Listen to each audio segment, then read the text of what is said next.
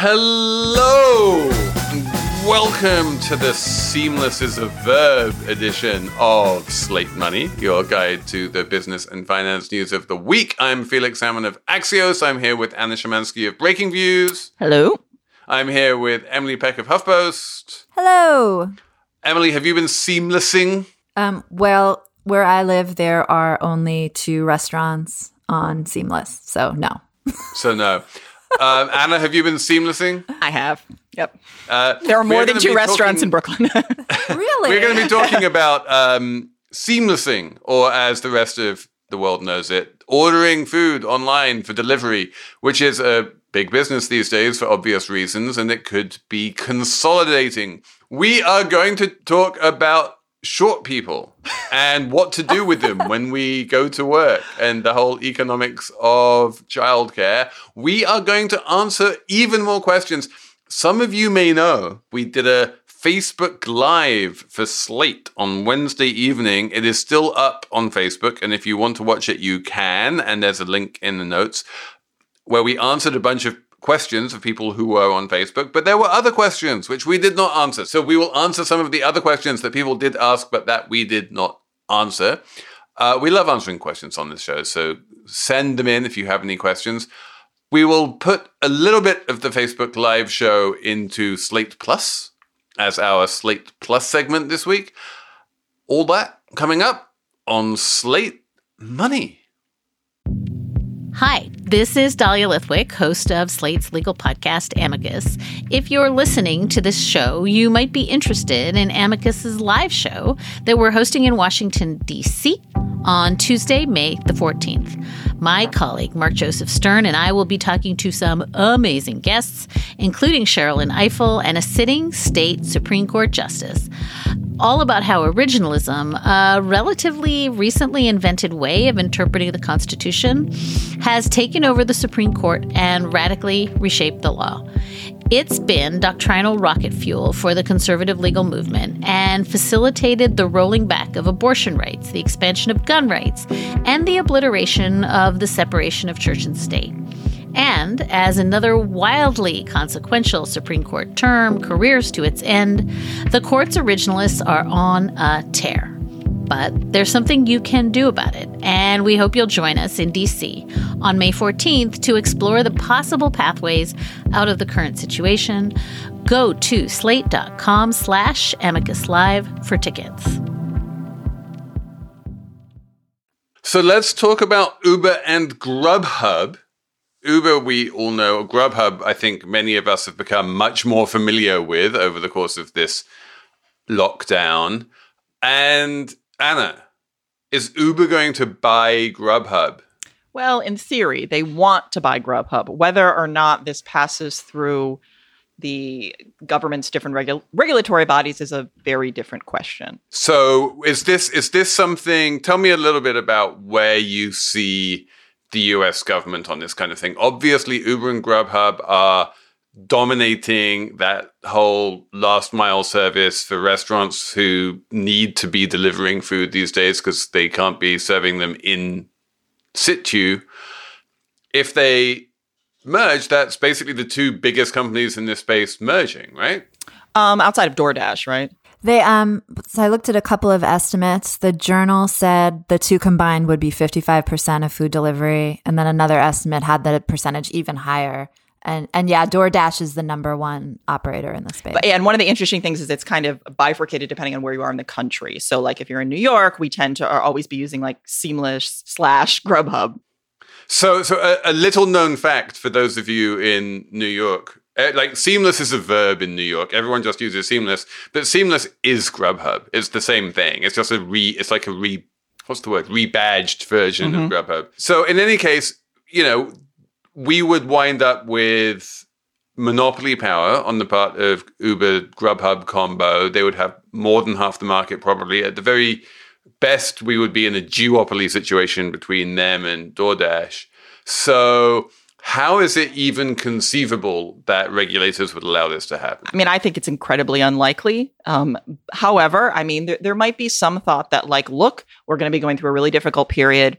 delivery is notoriously a business where you cannot at this stage make money in. All of these companies are losing money. So there may be the thought of like, look, if we can at least have this one company take over this other company, then at least they have a better chance of actually being able to survive, as opposed to just all of them going out of business. I'm sure that would be part of the argument that you might make. So, okay, let me unpack that a little bit, because the reason why you are more likely to be able to survive if you're bigger is just that you have more pricing power and that you can raise your prices, and that the restaurants don't have a lot of choice about how much to pay you. So it certainly doesn't benefit consumers, and it certainly doesn't benefit restaurants to give all of this pricing power to one or two companies. But you're saying that on some level, like the competition regulators might say that it's okay because that means that we have companies doing this at all? I mean, as I've said, I don't think that is going to happen. But if I'm trying to make an argument of where I think, you could get this through, it would probably be that idea of like, look, if you don't allow these companies to merge, at least one of them is probably just going to potentially go under, not be able to survive a number of years, especially if their access to capital dries up. So let's at least allow them to form a stronger unit and to be able to survive this. So we all agree that this is a very weak argument, yes, and even as I'm making it uncompelling. So explain to me, given how weak this argument is, why did Grubhub's share price rise so much? Isn't the market on some level pricing in a successful acquisition of Grubhub? Yes, it is.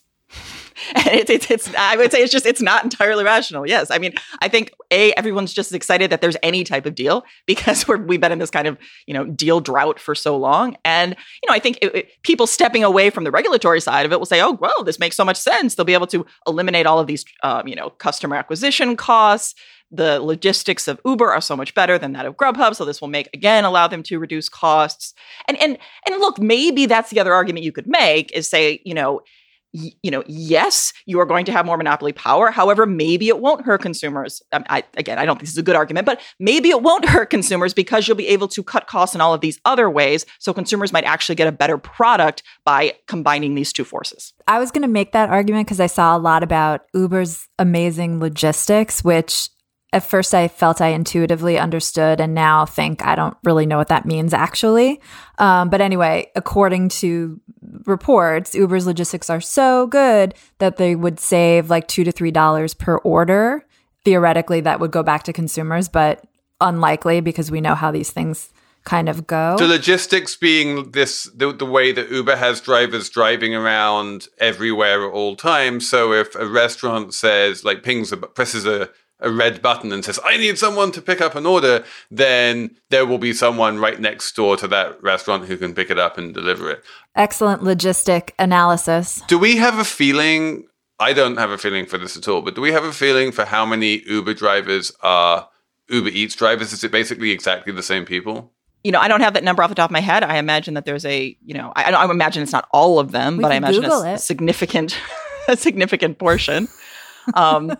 I mean, it does strike me that during the pandemic, a bunch of drivers would be much happier to be purely Uber Eats than to have human beings in their car.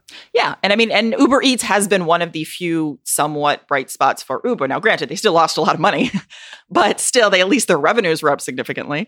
So,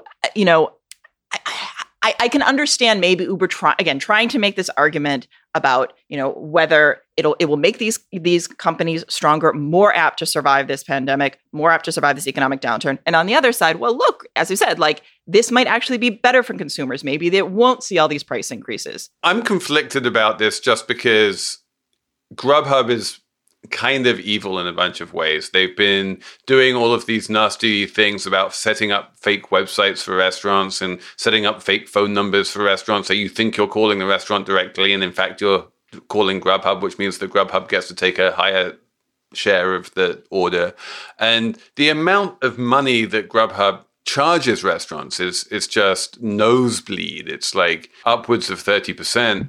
And while that can be considered, well, at least it's extra revenues during good times over and above all of the normal revenues that we make from eat-in diners. Right now, that's the only game in town, and it just makes the economics of restauranting like even more forbidding than they are already, which is obviously extremely forbidding. I mean, on the one hand, it's kind of like it's good. It's kind of like a backdoor bailout for Uber right now if it gets more power in the food delivery space, because that's the only space where in the foreseeable future it's going to have any ability to like really do business. And we know eventually Uber will come back, right? I mean, people will eventually start doing ride sharing again. So it needs some kind of bailout. So it's like, why not do it this way? Also, it seems like this is the food delivery. Like none of these, like I think Anna just said, none of these companies make a profit anyway. So something has to happen in the industry to move it forward. And there has to be some kind of innovation that takes place now, especially considering what you said, Felix, about, running a restaurant right now isn't like the thing to do that makes money really anymore.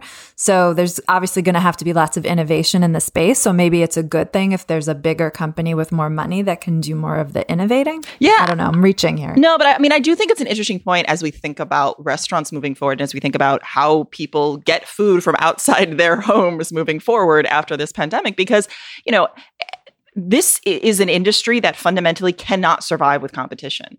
You just lose so much money in this delivery space. So it's hard to imagine how you can just kind of continue doing that indefinitely. And then on the other side, if you have the restaurants themselves kind of getting harmed by this, again, it's like, okay, well, then where are they getting their supplies? So it's somewhat hard to imagine how this entire model moves forward without there being some dramatic change.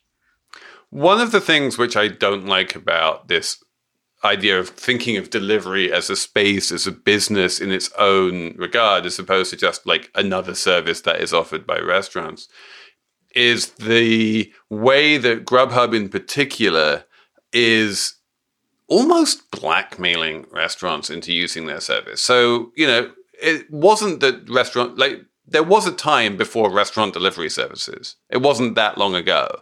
And restaurants would still deliver food. And if you wanted them to deliver food, you would phone them up and they would deliver you the food. And yes, they would have to pay those people, but they would be like on the books of the restaurant. And then Grubhub comes along and says, listen, you don't need to pay delivery people because we will give you the delivery people and we will do the delivery for you. And the restaurant goes, oh, that sounds good. Is it cheaper? And Grubhub goes, no, it's actually more expensive. And the restaurant goes, well, why would I sign up with you in that case?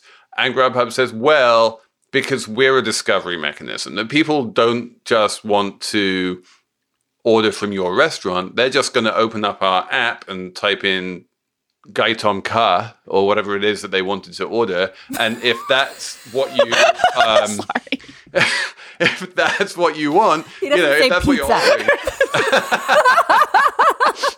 I don't know. I feel like Gaitom Ka is like a classic takeout order. I might be wrong about this.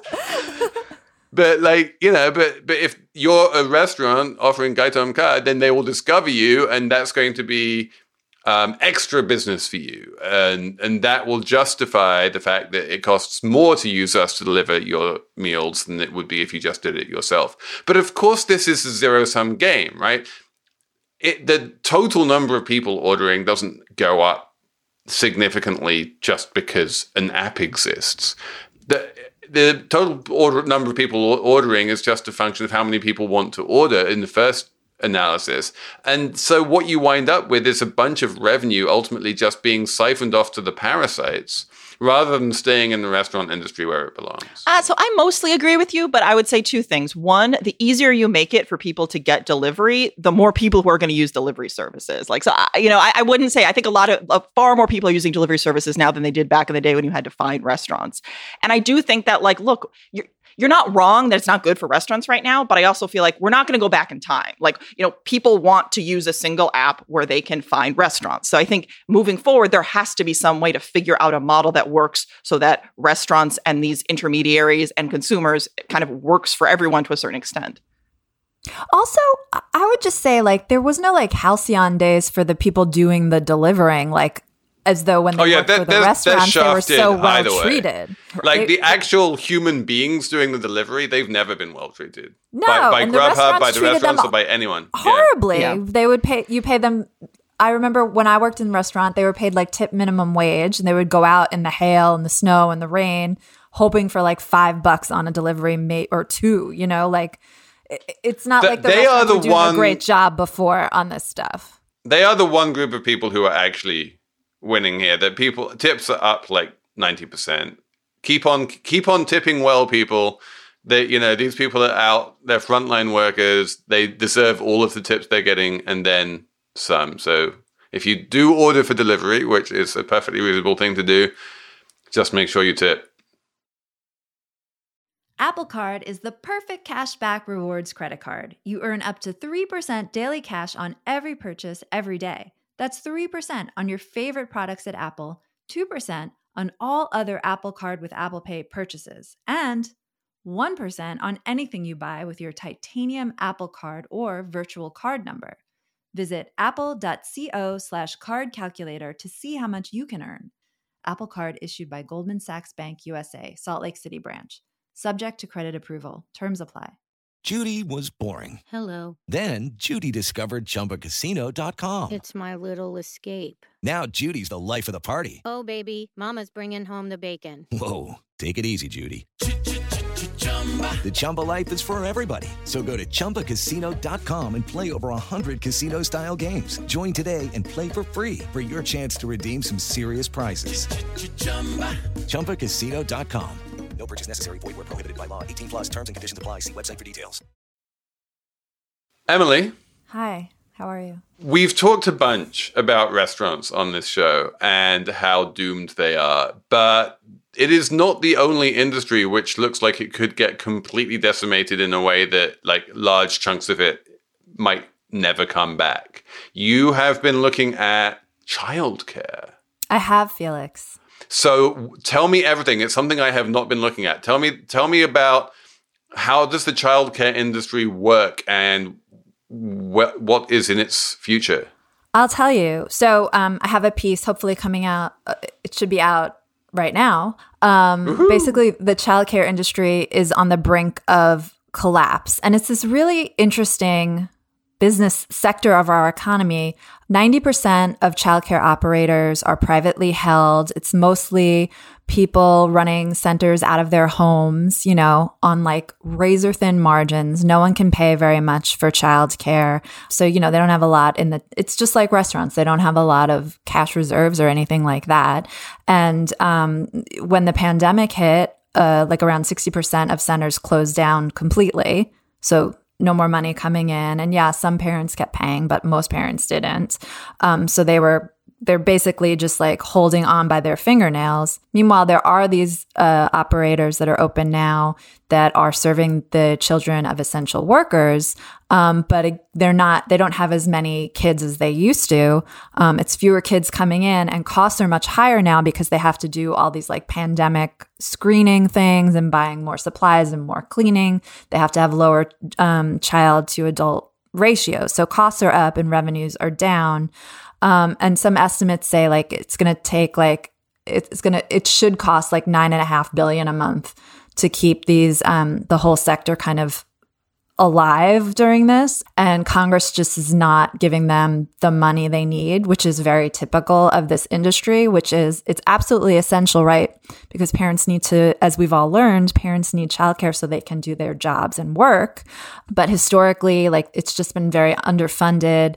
And if you think about it, like in contrast to K through 12, it's private and it's just really operating by the skin of its teeth. And now, like so many things, it's very vulnerable to collapse. So can you just like rewind a little bit and explain what exactly we're talking about when we're talking about childcare here? Because obviously the first main childcare service is schools, right? That's where you drop off your kids in the morning and then the school kind of looks after them and then you get the kids back in the afternoon. But yes, talk yes. Beyond schools, what are we talking about? Are we talking about the kids who are not old enough to go to school? Yes, Felix. We were talking about 0 through 5, those kids that are babies. You can't drop a baby off at school. You have to, these are, they usually called daycare centers, right? It's places where you drop your kid off and then you go to work and your kid is, again, a baby or a toddler. It's daycare, right? A lot of countries have public daycare, and New York City has public pre-K, which is 4 years old. So you can drop your kid off when they're 4. But before that, parents have to pay out of their own pockets to figure out what to do with their kids so that they can go to work every day. And it's these kids should just be older. That would solve the problem. You should just leave them at the school and let them figure it out. Yeah, so it's a big problem because there was like an effort decades and decades ago to make it all public, but that failed because conservatives were like, women should do that work. So now we have this like mishmash, private industry, kind of chronically underfunded. Teachers make almost nothing. They make an average of like $11 an hour. So it's kind of a big mess. And this whole crisis has exacerbated the mess because it's only surviving because they have a constant flow of kids coming and paying tuition. And now that that's stopped, it's like gasping for breath. Yeah, and I imagine you might have some of the the pricier places actually stay in business. And I say this only, frankly, anecdotally from like relatives who are paying because they don't want to lose the spot for their child. Yeah, so they're all absolutely right.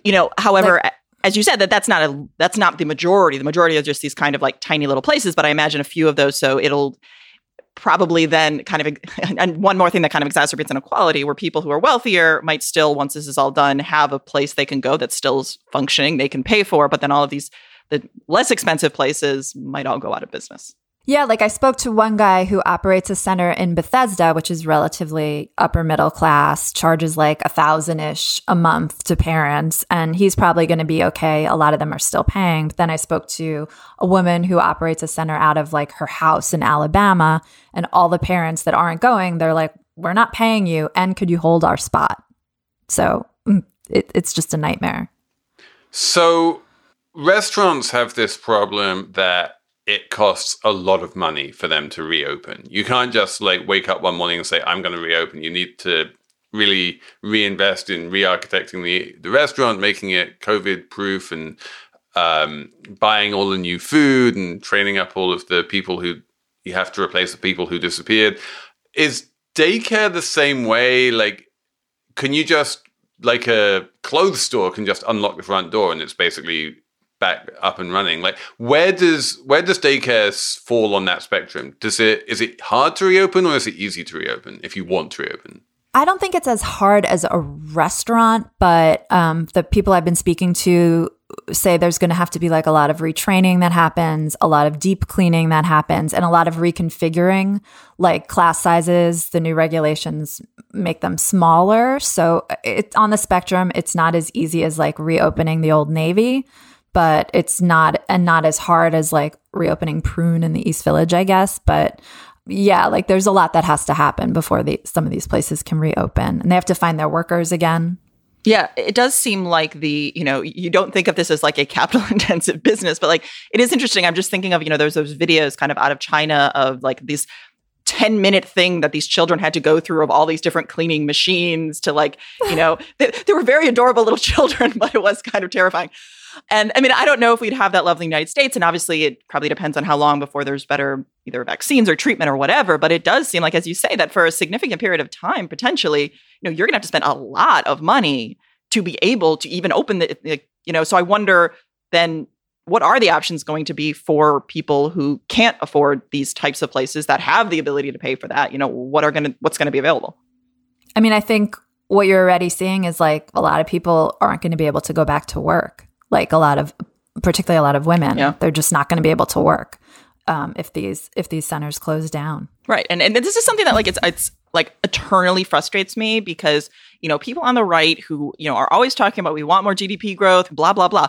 You talk to any economist, they'll tell you one of the best ways to do that is to get like more women involved in the labor market. It's one of the easiest ways to kind of increase GDP growth, and yet, like, this is such an important part of that at like every level, whether you're talking from low income to high income, and yet continues to, as you say, fall into like the same weird arguments you got from like the 1970s of people being like, well, That's really either a private issue or, well, maybe women should just, be doing that themselves. Yeah. And I don't think the industry gets a lot of respect. Yeah. You know what I mean? Like, it's a race to bail out the airlines, but not to bail out childcare. They're basically begging for money at this point.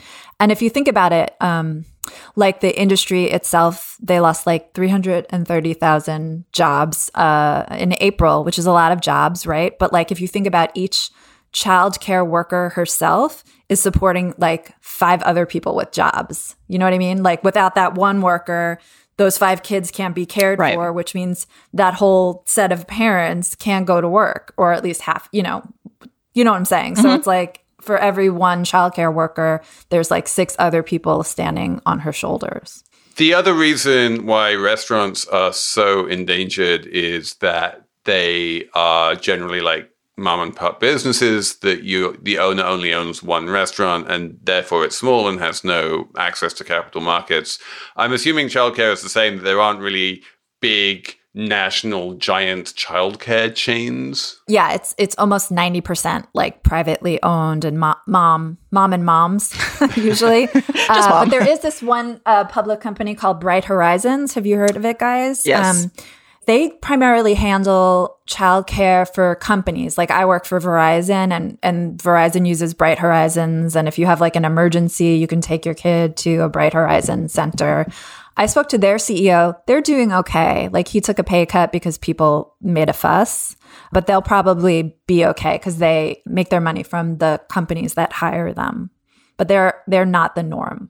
I also spoke to the Y. They're a nonprofit that's very large, and they're really struggling now also because they're mostly closed down. They're just, they just have a few essential, like half their centers have services open for like essential workers, but they're losing billions also right now. Hello, I'm Imi Harper. On the Slow Newscast from Tortoise, I tell the story of how a Hong Kong billionaire was silenced. I got bombs thrown into my house. I got people came here, ransacked my computer. And I got people threatening me. I got this and that, but I'm safe. And what it reveals about the freedoms Hong Kong no longer enjoys. Listen to Hong Kong's rebel billionaire on the Slow Newscast, wherever you get your podcasts.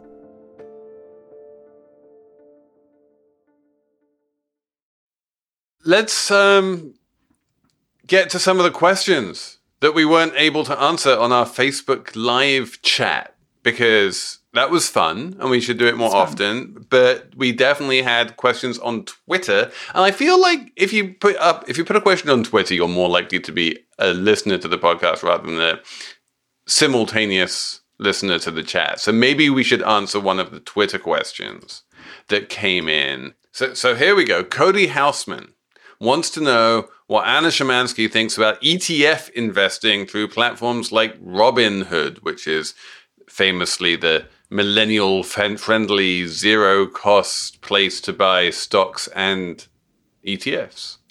Well, I mean, I guess there are many ways to go with that question. In general, I am a fan of ETFs, products that have also actually held up particularly well during this crisis, more than some people thought they would.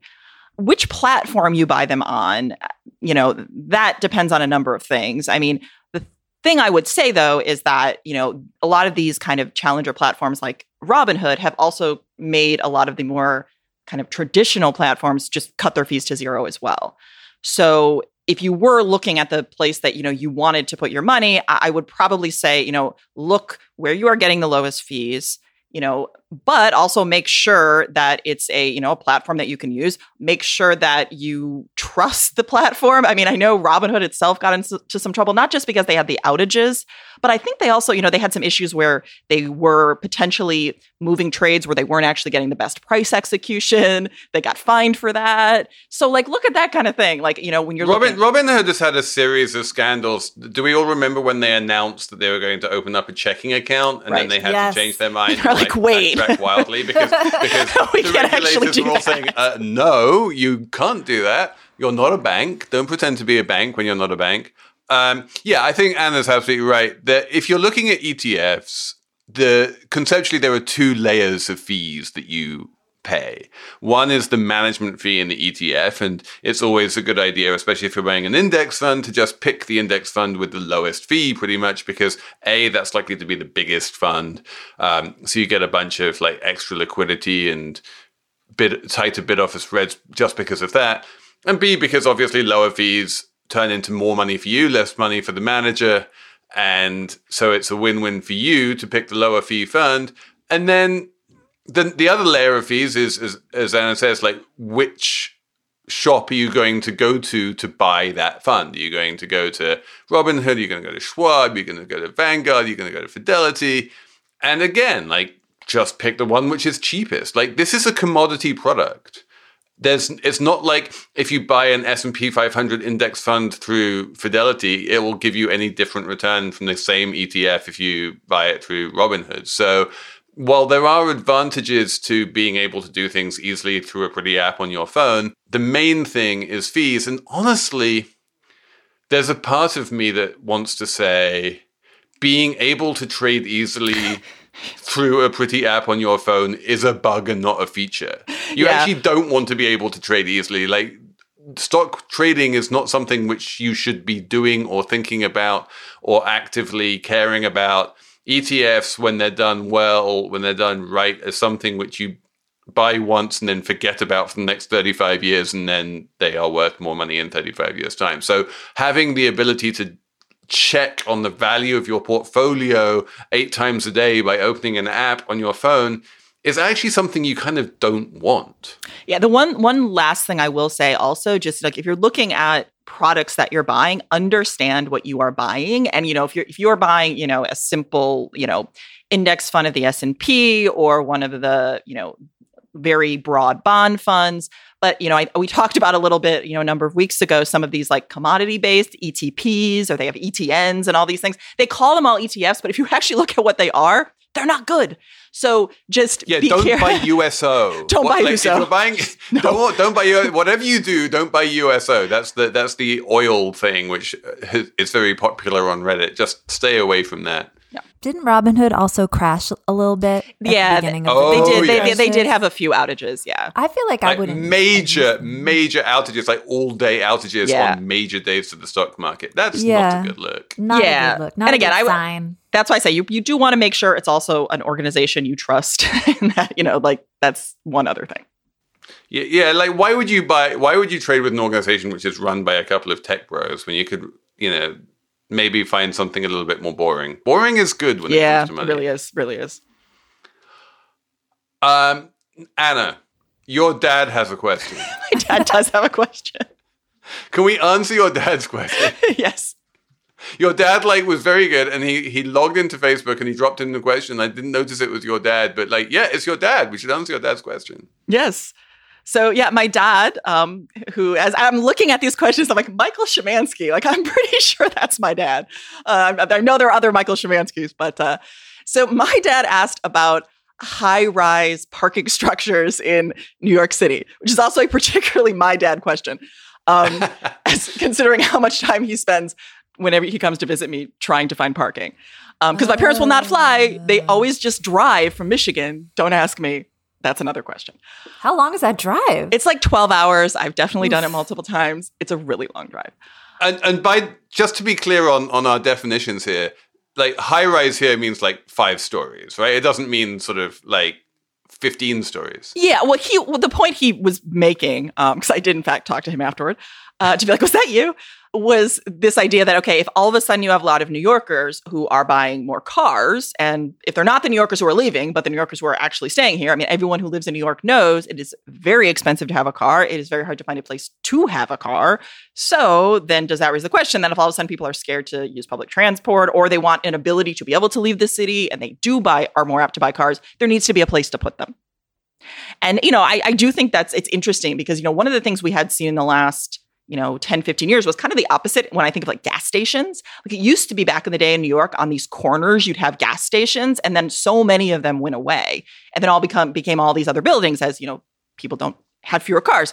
So it is interesting. I don't think that was a fewer cars thing. I think the gas station thing was just like, what is the highest value use of that land thing? True. That when when rents were low, you could make a lot of money with a gas station. But when rents are high, you could make even more money by putting a condo there. So people put a condo there. No, that's true. And especially because a lot of these tended to be corners. So yeah, no, I think you're right about that. But it is interesting to think one more step, like, if all of a sudden we have everybody working from home, you don't have as many people using commercial real estate, if people are buying more cars, would then potentially you see certain buildings, be destroyed and become parking lots? I don't know. I think that's probably unlikely. But if more people are working from home, then overall you'll have fewer people driving into the city, because in New York, there are like a big contingent of people that do drive in for work. So probably like balance each other out. No, it's probably true. I mean, but the mathematics is interesting, because I think Anna's right that there's not a lot of economics in fact, there's zero economics in spending a bunch of money to sort of tear down a building and build a car park in its place. Meanwhile, if you certainly in cities like London and Milan, but even to some extent in New York, you're going to have to see a significant reduction in on-street parking, just because the demand for bike lanes and space on sidewalks is going to be much greater. A bunch of that space for bikes and for pedestrians is going to have to come from the space which is currently given to on-street parking. So all of that car storage, which was on the street, is now going to have to move off the street into car parks. And the supply and demand dynamics are pretty simple there, that, the supply is not changing and the demand is probably going up. At the margin, there is going to be a bunch of people who would, the number of people who drove into Manhattan in the past was always relatively low. And that number is going to go up. I don't know. I mean, Emily is looking at me in a very sort of befuddled way and saying, what are you talking about? Loads of people drove into Manhattan. It's actually not true. The overwhelming majority of people who came into Manhattan would do so on some kind of public transit. And people outside Manhattan had cars, but they overwhelmingly used those cars to drive around outside Manhattan rather than to come into Why was there so much traffic, Felix? There's so much commercial traffic coming in. Yeah, a lot of it wasn't mostly private cars. It's a lot of Ubers. It's a lot of taxis. It's a lot of trucks. It's a lot of deliveries. Yeah. It's a lot of people like ordering things online because they think that it will just automatically appear at your door, but it doesn't automatically appear at your door. It comes on some kind of motorized vehicle. Look, I'm not saying you're wrong because I don't have the statistics, so probably you're right. But just as someone who sat in rush hour traffic coming into the city approximately 1 million times over her life, I cannot believe that a lot of people drive into the city, regular people, not just commercial. I'm sorry. It may or may not go up, but I do think that demand for parking is going to be around for a while. I don't know whether that makes car parks a good investment, though. Is your dad going to invest in car parks? No. let's hope not. Is there an ETF for Manhattan car parks? Exactly, the car park ETF.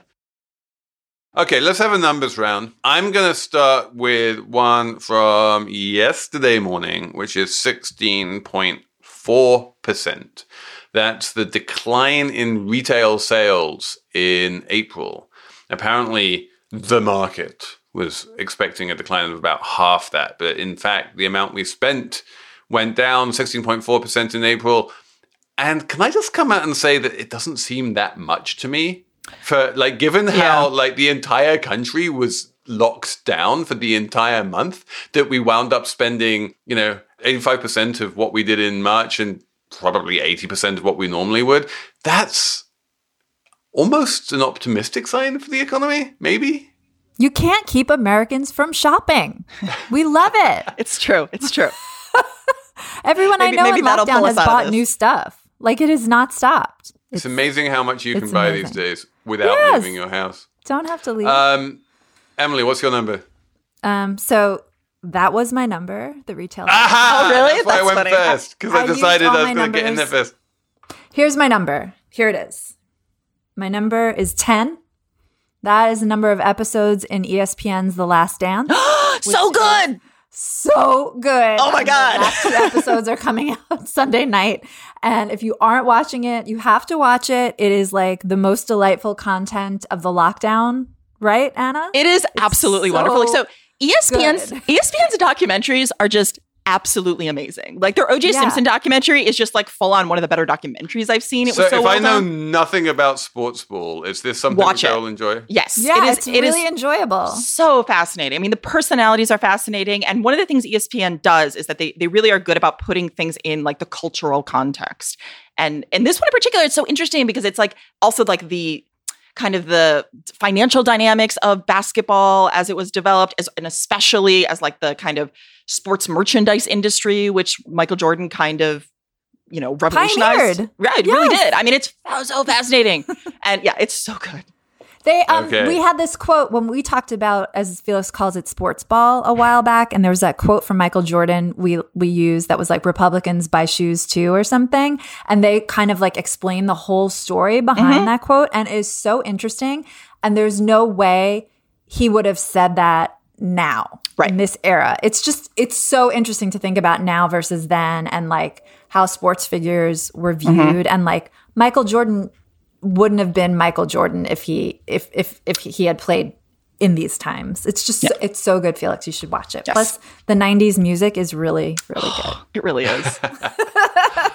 All right, Anna, what's your number? So my number is 70. So that is how old my dad is today. Happy birthday, Michael Szymanski. My father's birthday. So wishing my dad a very happy birthday. We are having a little Zoom party this evening. And here's wishing you lots of multi-story car parks in your future.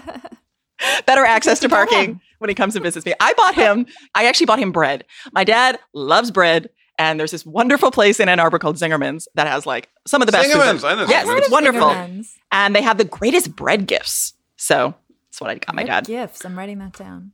One day, Michael Szymanski, you'll be able to go to Miami, where my favorite multi-story car park lives.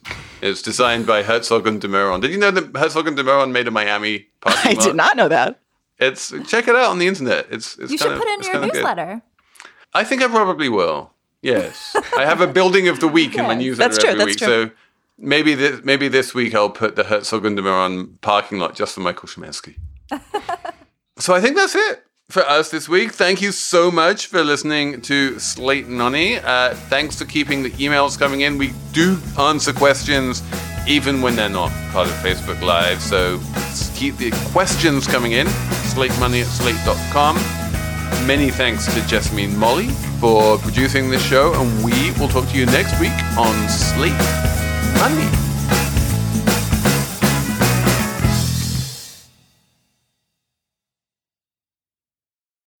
When you need mealtime inspiration, it's worth shopping Kroger, where you'll find over 30,000 mouth-watering choices that excite your inner foodie. And no matter what tasty choice you make, you'll enjoy our everyday low prices, plus extra ways to save, like digital coupons worth over $600 each week. You can also save up to $1 off per gallon at the pump with fuel points. More savings and more inspiring flavors make shopping Kroger worth it every time. Kroger, fresh for everyone. Fuel restrictions apply.